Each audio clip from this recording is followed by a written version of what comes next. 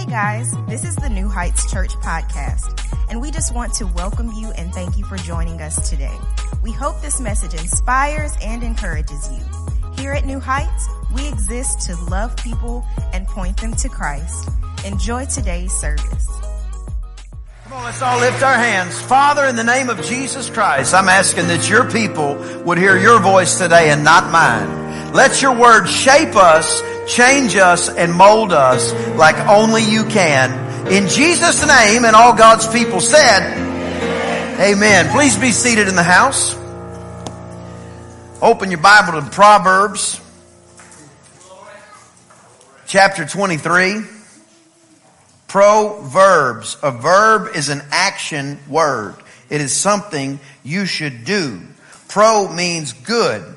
A good thing you should do. Proverbs is filled with great information about what you should be doing. Somebody say amen to that. Amen. I want to talk this morning about kingdom culture. Matter of fact, I believe this will be our third installment on this topic. But if you don't understand kingdom, you really can't understand anything in the body of Christ. Because we live in a republic or we live in a democracy. And that democracy, the way it is supposed to work, is we vote people into positions that represent us, that apply the letter of the law for the people and by the people. However, in a kingdom, it is very different. In a kingdom, whatever the king says becomes the law. Whatever the king says becomes the law. Matter of fact, kingdom is effectively two words. King and dominion or domain. It's everywhere that the king rules. And you and me, when you get born again, you are a new citizen of a not just a kingdom, but you are a citizen of a kingdom that has a culture with it. The problem that we have, at least in the United States of America, and I'm in the United States of America, I've been here the bulk of my life, only traveled outside of the country a handful of times, but so I am well versed with at least the United States version of church. But what has happened in the U.S. version of church, not here and maybe not the place you're thinking of, so try not to picture anybody or any place right now. But here's what happened. Kingdom lifestyle was presented in the same context as a social club. And a social club might have some mandates and some rules, but it definitely is more, there are more options, if it were, than a kingdom has with regards to its culture. What happens in society is we present Jesus and people like Jesus and they love Jesus, but what happens is we don't give them the culture of the kingdom for them to adopt. So by default, somebody gets born again and they drag their old culture into the new kingdom that they're a part of. So let's just picture like I got my culture right here and I'm just dragging it around. So whenever I get born again, I still have all of the cultural traits that I grew up with. I still talk the same generally. Usually, like changing how you talk requires significant effort and significant discipline. So what happens is when you get born again and you head over to the new kingdom or the new culture of the kingdom, instead of saying, get off of me, old culture, I am a part of a new kingdom now. I want to know, what is my new culture? What do we do in this new kingdom? Instead, we drag our old culture into the new kingdom and we start telling the new kingdom, I like this part of you. I appreciate the blood, but I'm not into holiness. I appreciate you rising from the dead. I appreciate you saying I need to be baptized in fire, but I'm just weirded out about tongues. As if you have the authority to write the Bible. So what happens is you drag your old culture into the new kingdom, and instead of saying, what do I need to do to fully function in this culture, you say, how much of my old life can I drag over in here before I get kicked out of the new kingdom? So instead of seeing how close to God we can get, we say, how close to the world can I get and not lose my one grip on the hem of His garment? The hem of His garment was one time. The hem of His garment was a pressing through the crowd to get there. But I don't want to just be grabbing the hem of His garment. I want to walk hand in hand with El Shaddai. I want to walk hand in hand with the great I Am. I don't want to just be grabbing the edge. I want to be so closely acquainted with Him that it's hard to tell me from Him and you from Him and your neighbor from Him. I want my culture to be the culture of the kingdom of Almighty God. You got to take off of the table. You got to remove from the process of following Him the idea that you would withhold any culture from change. You got to be willing to change. And if my experience is anything similar to what yours is going to be, just when you think you've changed is when you're going to find out how much you still have to change. But if you get into this kingdom and you feel the authorization or the burden to nitpick the kingdom, what'll happen is you'll wake up 5 years from now surrounded by people that think like you and think like you alone. Because it doesn't matter what your offense is, there's somebody out there that the devil will hand deliver to your house that will agree with you in your offense so that you can just live in it.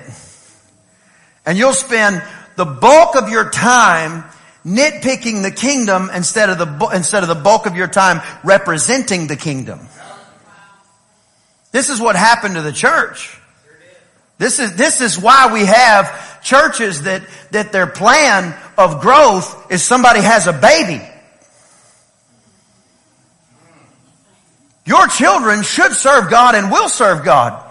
But growth should not just be the physical manifestation of offspring in your home. There ought to be some supernatural multiplication happening from the fact that you are a kingdom citizen. You can't act like the Great Commission is a great idea that may or may not be followed. You actually have to go into the world and make disciples. If not, you're just dragging your culture into the new kingdom, and therefore the new kingdom has a dam or a roadblock that it can't get past in your life because you have the ultimate say in what you do or what you don't do. So when you get in this kingdom, the goal or the process ought not be, let me see who I can change around me, but it ought to be, let me see what I can change about me.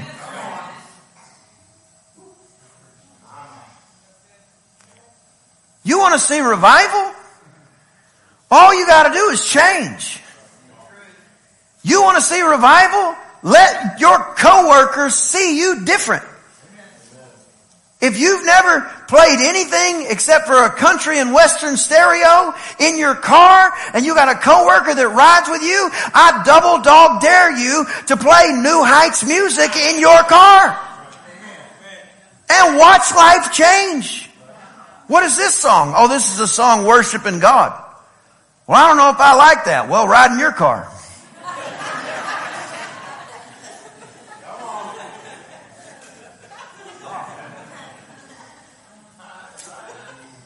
You want to see things change? Just be like, sit down at lunch, say, hey, just a heads up, I'm going to pray over my food. You don't have to pray with me, but if you'd like to, anybody want to pray with me, I'm going to pray over our food. Everybody's going to do this. Oh yeah, no problem.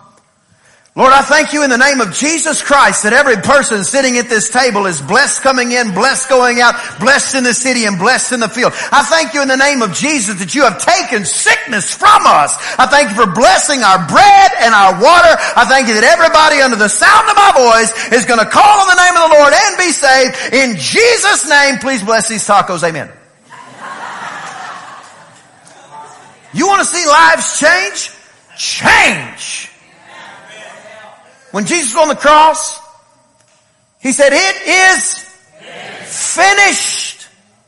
That means he did what he was going to do.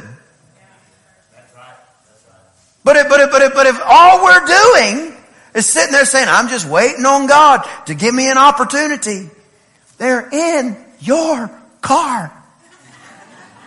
You're in a cubicle. You eat lunch with him 3 times a week. What else do you want him to do? You want Gabriel to come down and blow a trumpet and say, now's the time to say the name of Jesus? Well, you got to take your kingdom's culture with you and stop trying to change the culture of the kingdom. I'll give you a couple of recaps real quick. One of the first attributes of the kingdom is love.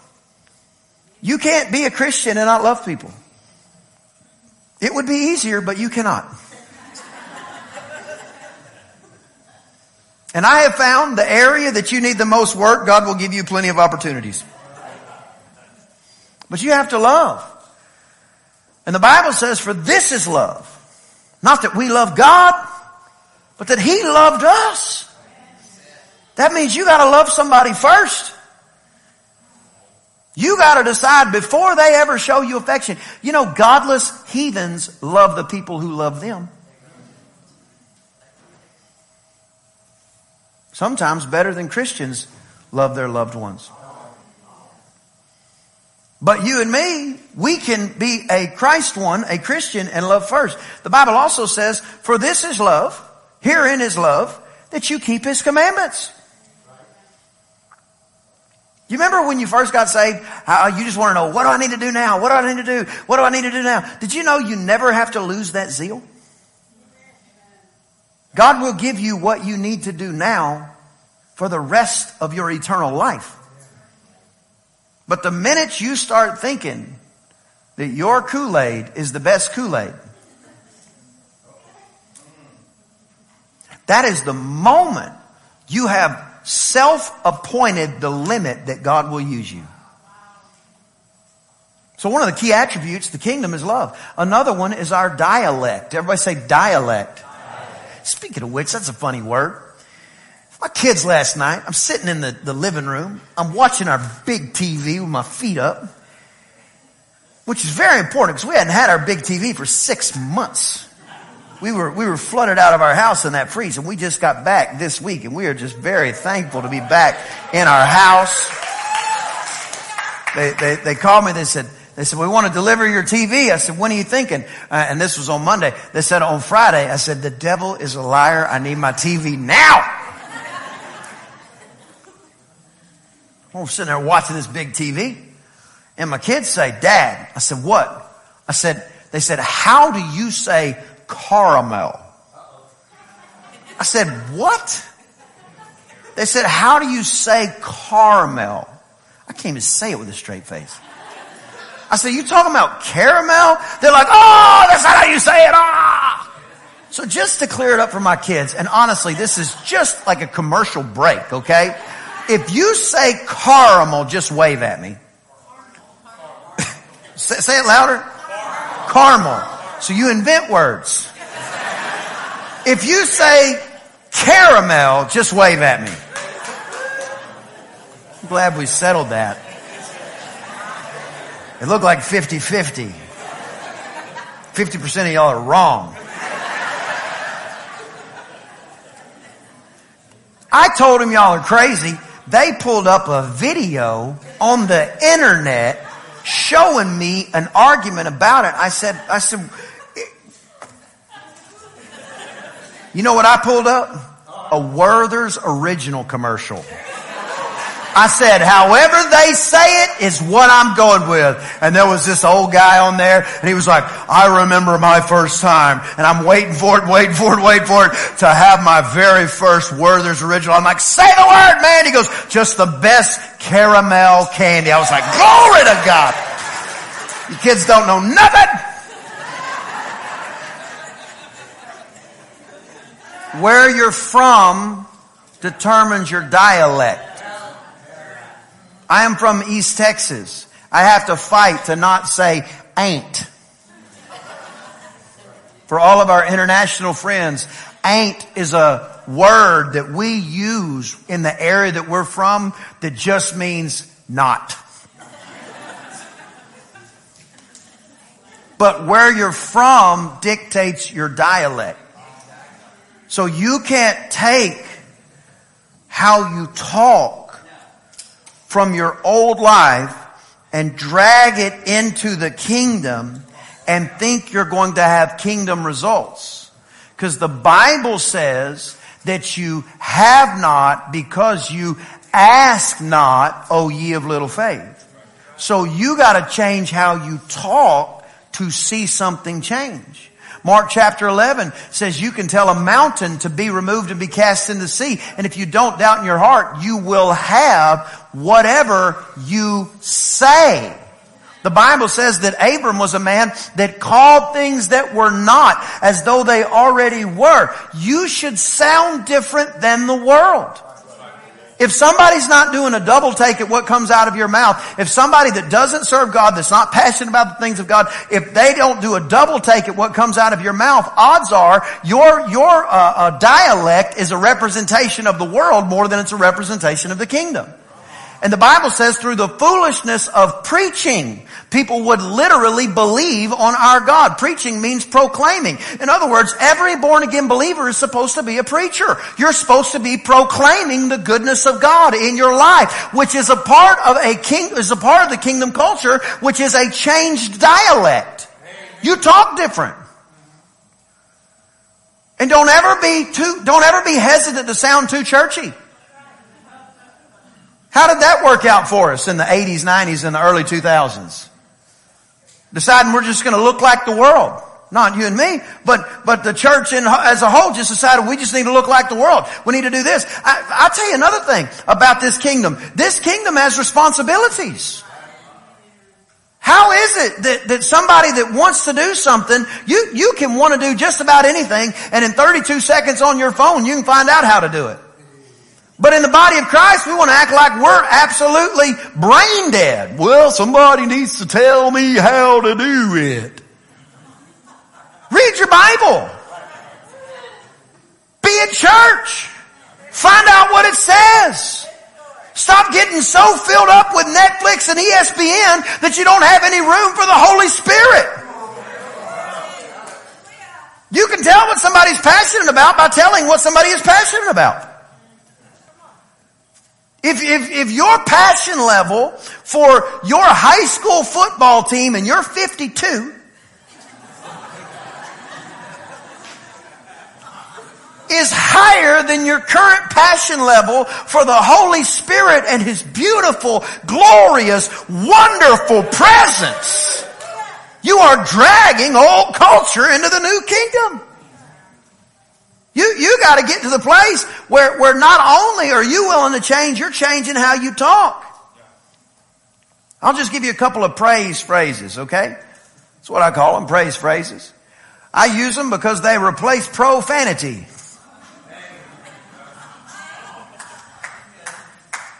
If I hit my finger with a hammer, I can't promise you what I'm going to say. And I don't want a tape recorder around me when I do. But you can be disciplined and you can insert some praise phrases.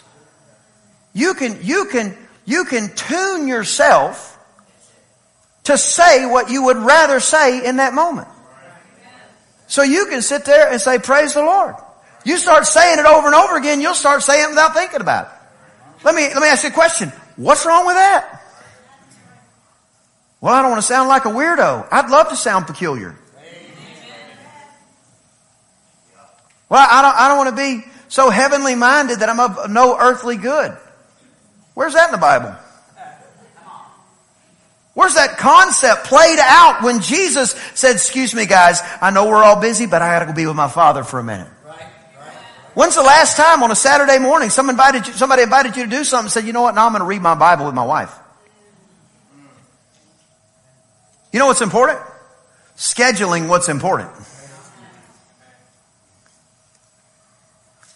In other words, if you want to go see the doctor, the first thing you need is an appointment. But we treat the great physician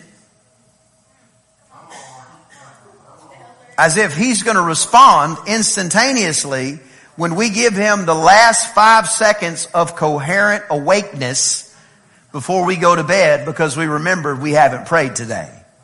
So you're laying there almost in a coma. Oh God, in Jesus' name, thank you for blessing me. Now you got a reminder on your phone what time the big game starts. You got an alarm that'll wake you up to go to a temporary job. But the one who supplies your needs according to his riches in glory never gets an appointment. It's too much. I'm talking about kingdom culture. I'm talking about changing. We can't present the gospel and the culture of the kingdom as if these things are optional when it comes to walking out the kingdom life on planet Earth. We have to get to the place, and we have to get to a place where the culture of the kingdom is more important to us than our feelings and our flesh. In other words, we're not trying to change the kingdom. We're trying to have the kingdom change us. Does this make sense? So the first attribute that we talked about was love. The second was our dialect. What I want to talk about today is we have to think differently. We have to think differently. Open your Bible to Proverbs chapter 23. Please put it on the screen for me. Verse 7. As he thinks in his heart, so is he. If you're going to be a part of this kingdom, you have to understand a part of this culture is a change in your thought process. Jesus is a cousin to a guy named John. We call him John the Baptist. He went before Jesus, and the Bible says he was one preparing the way for the Lord. And John the Baptist preached pretty much one message the whole time. Repent, the kingdom of God is at hand. Like this podium is at hand. That means I can grab it. He said, repent, the kingdom of God is at hand. Repent is 2 words, metanoe. Noe is where we get the word knowledge or thought process. Meta means change. What he was saying constantly is change how you think. The kingdom is at hand. Because religion will only teach you about a kingdom that you will experience after you die. But John the Baptist and Jesus picked up the exact same message and preached it just as passionately, if not more passionately. They spoke specifically about changing how you think. Because if you only think about Jesus and God as your insurance policy to get you into heaven, you have not changed how you think. You have not changed your thought process, which includes the concept that the kingdom is actually here right now. You are in the world, but you are not of the world. So if you're going to represent the kingdom well, you're going to have to change how you actually think, your thought process. One of the most beautiful songs that I like to sing when I'm worshiping sometimes is, my life is not my own. To you I belong. I give myself away. Because if you think you belong to you, then you don't know the price paid for you. But the minute that you understand that your life does not belong to you, I no longer live, but Christ lives in me, now you can actually change how you think, because you're not just here to smoke dope and skip rope and have a pretty good life. You're here to actually push back the kingdom of darkness by being a citizen of the kingdom of heaven and the kingdom of Almighty God right here on planet Earth. This is what you're called to do. But you cannot take the kingdom of the world and drag it over into the culture of the kingdom of the world and drag it over into the culture of the kingdom of God and think you're going to maximize that scenario. What'll happen is you'll be thinking like the world but living in the kingdom. Just one small one, prosperity. The concept of prosperity in the world is if you don't serve God, you can be filthy rich and we celebrate it. If you can bounce a ball and slam it in a basket, we want you to be filthy rich and we will celebrate it. If you will sing the most perverse lyrics that could be imaginable and you will shake it on television or on a computer or on a phone where every child will see it and act like that is the way you should be, you can make as much money as possible and we won't just celebrate it. We will put you on the news 24 hours a day and we will talk about how much of a role model you are for young ladies. Because if you don't serve God, you can have all the money that you want. But the minute somebody says they serve God, the world wants to put a picture on you that is kind of like every priest you've ever seen in a horror movie, which is terrified of the devil in the horror movie. They try to itemize what Christians should be like, and they don't even believe the Bible. They're trying to tell us what our culture should be when the entire Bible is filled with promises that say you are the head and you are not the tail. You are blessed in your coming in and you are blessed in your going out. Everything you put your hand to is going to prosper in the name of Jesus Christ. It is filled with this stuff. But if we let the world determine what our culture is, we'll drag it over in here and we'll start talking about how the more impoverished we are, the more holy we are. Who are you helping if you're in poverty other than maybe the one or two people you can physically touch around you? What if God wanted to use you as an avenue to set somebody financially free? What if you wanted to pay off your mom's house? What if you wanted to pay off, some debt for a single mother or a single dad, or you just wanted to be a blessing? Or what if you we need about $10 million for our building and all the projects going on. What if you wanted to have an idea, God gave you the resources, and He sent $10 million through you to pay the entire Bigger Shadow off? But you gotta change how you think, because if you think like the world talks about us, you'll think that they're supposed to have it and we're not. Let me just tell you something. Look me dead in my face when I say this. The devil's not richer than God. The devil can't pay better than serving God. Whoever brought this lie out doesn't know Abraham was the wealthiest man alive. Isaac was the wealthiest man alive. Jacob was the wealthiest man alive. Joseph controlled all the wealth on the planet. David was the wealthiest man alive. Solomon was the wealthiest man alive. Moses was the wealthiest man alive. Noah was the wealthiest man alive. Who lied to the church? You gotta change how you think. And if this is new for you to hear, I'm telling you, fact check me. I know that's become a thing now. Fact check me. Open your Bible. Just read the doggone thing. You tell me what it says. My whole life changed when I stopped reading the Bible through the lens of what somebody told me it said. And I just started reading the Bible. It started reading me. It started changing me. And not only was I changing, my environment was changing. My experiences were changing. All because I started to change how I thought. I said, if you said it, I'm just going to believe it. That's right. Amen. Nobody else got to believe it with me. I'll believe it by myself. And then He just started sending me people. If you will love people, God will send you more people than you can love. Because the minute you do, you start finding out it's not about you.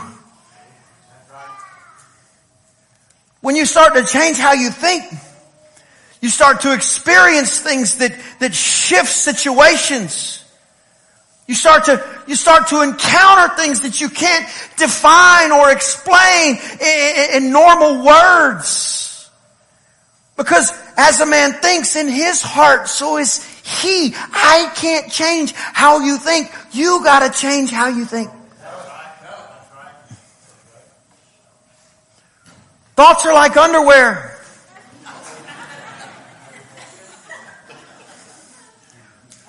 Sooner or later they stink. And need to be changed often. But if you're still stuck in that same thought process because you drug it into the new kingdom, you're going to wake up one day and you're going to go, what have I missed? And then if you're not careful, you'll do what the world does. You'll start blaming everybody around you for your thoughts. So if you're going to be a part of this kingdom and the culture of this kingdom, you have to change how you think. For the sake of time, I'll just quote it. In 2 Corinthians 10, it says, we don't wrestle against flesh and blood, but our weapons through God are mighty to the pulling down of strongholds. We're to cast down every thought that exalts itself against or above the knowledge of God. That word cast down is literally translated violently arrest. Throw it to the ground. If it's contrary to the will and the word of God, as you're aware, you throw that thought down. Violently. Don't settle on it. Don't simmer on it. Don't let it roll around for a minute. Cast it down. Violently throw that thought to the ground. Because as you think, that's how you are. So if you think some kind of way that's contrary to the Bible, you'll be having experiences contrary to the Bible, and then you'll probably blame other people, but most of the time you'll blame God. I don't know why I'm having to go through this, and God's going, because you think the other thing when I'm telling you what to think. You think this other thing, and I'm telling you what to think. The Bible says that we cast those thoughts down. We violently arrest those thoughts. And then the Bible says to take into captivity those ideas and those notions that are different from the Word of God. And that word captivity is the word to lead those other thoughts away. You gotta like picture it like you've chained up those thoughts and you're leading them away from you now. If you got some thoughts that have perpetuated in your family and some thought processes that are perpetuated in your family, you have the opportunity to change. You cast down those crazy thoughts and you bring into subjection. The first time you think of a thing, you're not responsible for it. But you are responsible if you meditate on it. Meditate just means to roll around, to continue to think on. So the first time that a thought comes, it might be your flesh, or it might even be a fiery dart of the adversary. And if you just sit there and eat the fruit that is a fiery dart, instead of casting down that thought or that vain imagination, what happens is you start to think what popped in your head instead of casting it down. The time you spend on a fiery dart or a thought of your flesh, you are responsible for. So you can either change or you can have your thoughts change you. Because you are either in control of your thoughts or your thoughts are in control of you. What have you been thinking of that's been just bringing doubt and unbelief into your life? When the Bible says you can just throw that thing down. Well, if I do, I might get thrown in the lion's den. Great. Or if you're from East Texas, yeehaw. Well, I would, but I might get thrown in the fiery furnace. You know, I think a lot of times, I hear this in my spirit real strong. Effectively, Shadrach, Meshach, and Abednego were going to lose their life if they stood up for their faith in God.